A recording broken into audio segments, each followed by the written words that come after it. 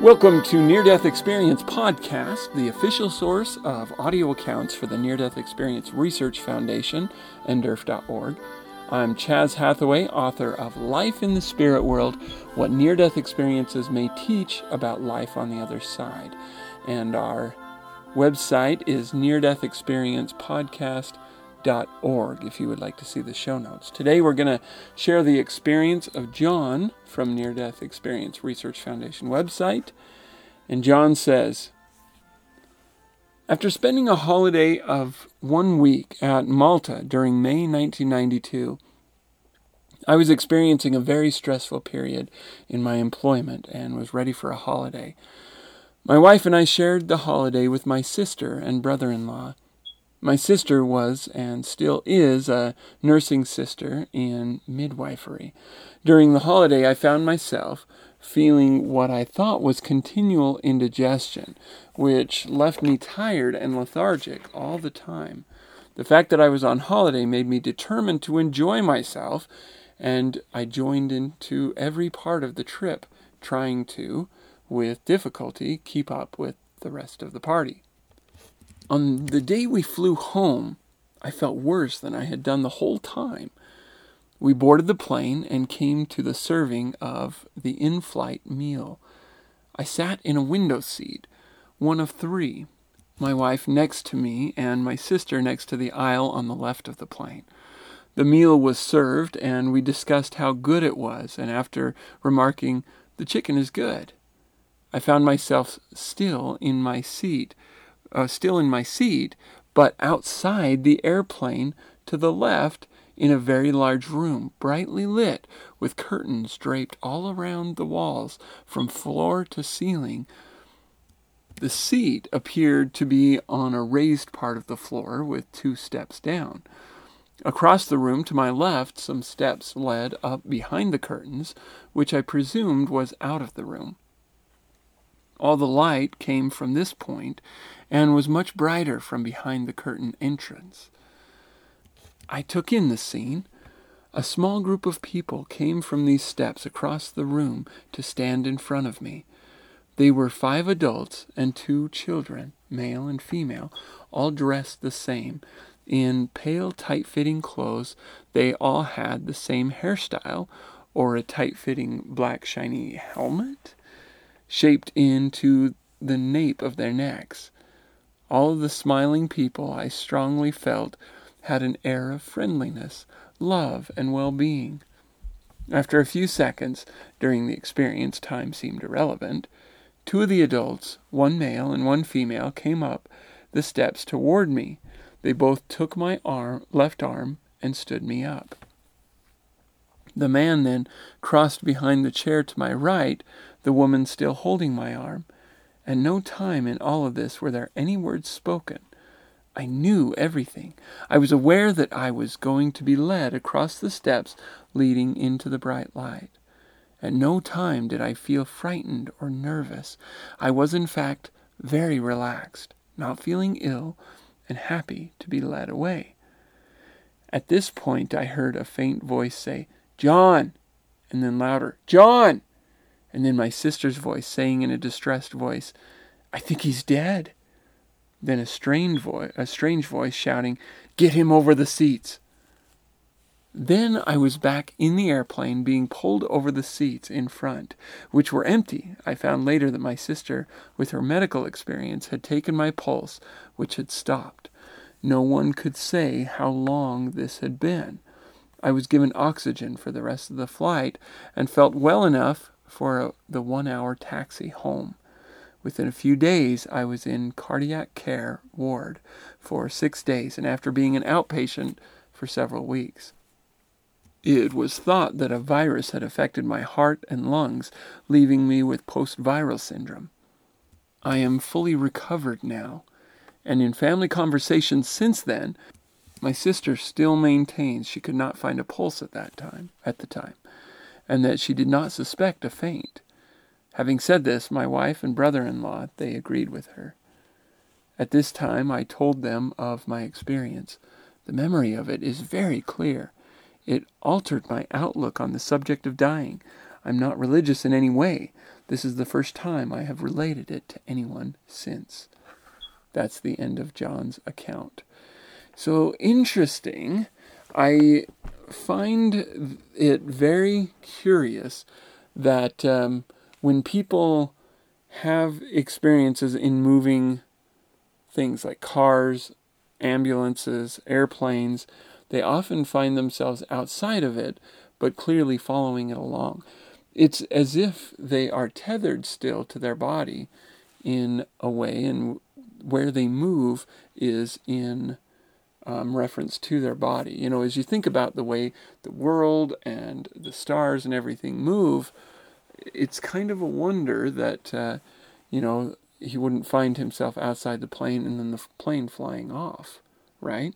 Or perhaps, that a person would not find themselves instantly rushing away from their body with the turn of the earth or some other movement. But it seems that movement of that sort is irrelevant with the spirit, and proximity to the body is the more likely thing to keep them tethered, the more likely tether, if you will.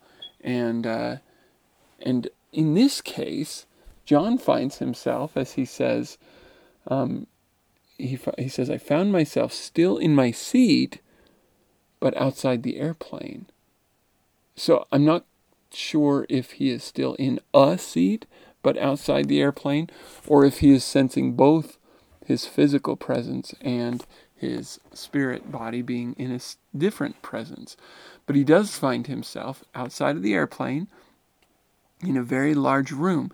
Now, is he parallel with the airplane at this point? It's unclear, but it does sound like he is in a very large room and with curtains draped all around the walls. So I'm picturing this room with walls of curtains and then some stairs going up into another room, apparently, or somewhere outside the room. And beyond these curtains, there's a great light that is emanating, and he can sense this. And then these 5 adults and 2 children, male and female, all dressed the same, come in. And I would be interested in asking him, who have you lost in your family during your lifetime? Or even maybe shortly before your lifetime, because there are 5 adults and 2 small children, or 2 children. That is a curious number of people, and a number that is possible to have, that he may have known them, or may have, may have known his parents, something like that.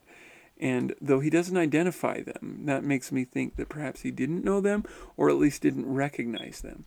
Now, his description of their clothing is curious, because I've not heard this clothing description before. They've all got pale, tight-fitting clothes, okay? And by pale, I assume something maybe off-white, I don't know. Pale, tight-fitting clothing, and they all have the same hairstyle. That's kind of curious. I'm not sure what to make of that. And then he says, and then in parentheses he has, or a tight-fitting black shiny helmet with a question mark, making it sound like either they had the same hairstyle or they all had, some kind of tight-fitting black shiny helmet. I'm almost picturing a swimming cap or something like that. I don't know.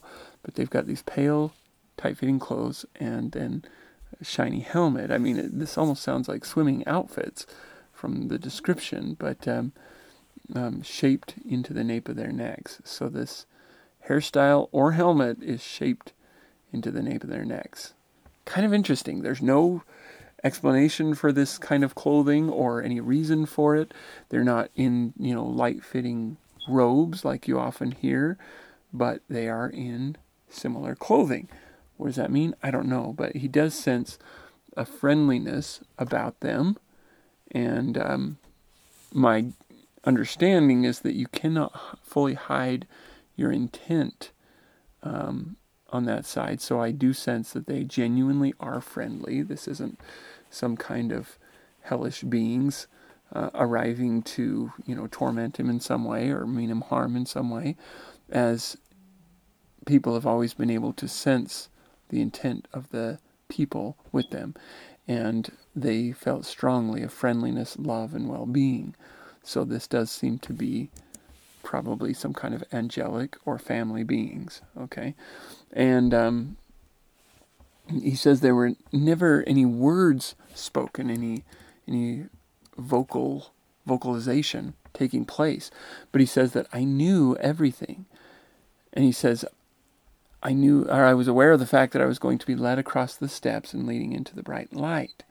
So it sounds like he knew everything, maybe in the sense of everything they intended or everything that was being communicated, even though without words. Or it could be that he knew everything that there is to know in the universe. That's not uncommon, but just from the context, it sounds like he knew everything about this situation and where they were going and so forth. But either way, he says, at no time did I feel frightened or nervous. In fact, I was very relaxed, not feeling ill, and happy to be led away. He's like, yeah, okay, let's go. And at that point, suddenly, he's hearing a voice shouting, and next thing he knows, he's back in his body, being pulled across the seats of the airplane, probably to be given CPR. And he says, I was given oxygen for the rest of the flight, which of course they have because of those things that you pull down, as they demonstrate at the beginning of how to pull them down and start oxygen and so forth. But he's put on oxygen for the rest of the time and is within a few days diagnosed with post-viral syndrome. I don't know what that is, but from what his sister says, she was not able to find a pulse, so his heart apparently stopped for a time. Sounds like a form of cardiac arrest. And as we've discussed, the stopping of the heart and the stopping of the breath are the two quickest ways to project into a near-death experience. It seems to me, it seems the most common.